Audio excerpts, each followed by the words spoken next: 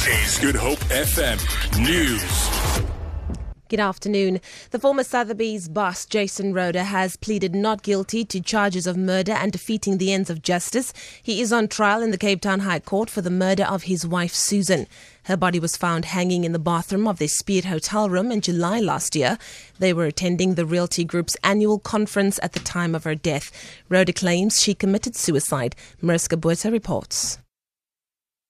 Neatly dressed in a black suit, Jason Rohde seemed somber and spoke softly when asked to plead. In his 12-page plea explanation, Rohde admits that he had an extramarital affair and that his wife Susan found out about it last year. He says they sought marriage counseling. Rohde says that his wife became more irrational, obsessive and angry. He says, according to the counsellor, who is now a witness for the prosecution, his wife was a suicide risk. He further adds that on the evening before her death, while at the hotel, they had a fight. Mariska Buerta, SABC News, Stellenbosch.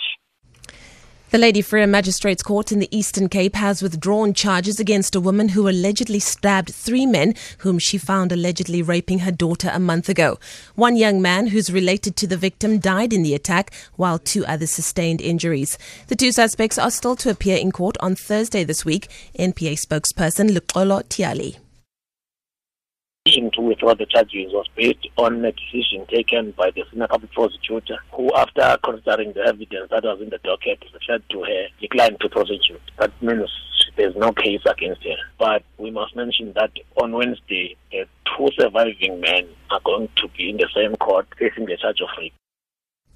The DA's Federal Council says it's confident that its election process at the party's Western Cape Congress over the weekend was fair and transparent. This follows reports that DA MPL Leonard Max, who contested the leadership position, would be disputing the results. Max was beaten by Bonginkosi Madikizela for the position of provincial leader. Federal Council Chairperson James Self says he will be meeting with Max this week to discuss the matter.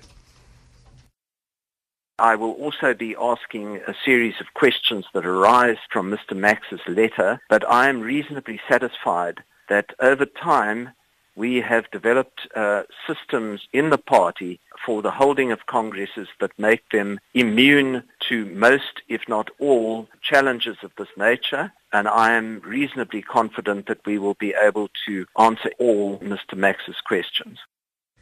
And finally, the Saldanha Bay municipality on the Cape West Coast is currently removing the carcass of a humpback whale which beached itself at Britannia Bay yesterday morning. Members of the public and the NSRI crew set up a water chain system with buckets and wet towels to keep the whale hydrated.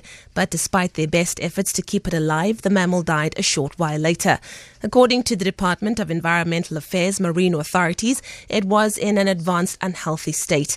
Municipal spokesperson Ethne Julia says the carcass is now being cut up and removed from the beach for safe disposal at an undisclosed site. For Good Hope FM News, I'm Leanne Williams.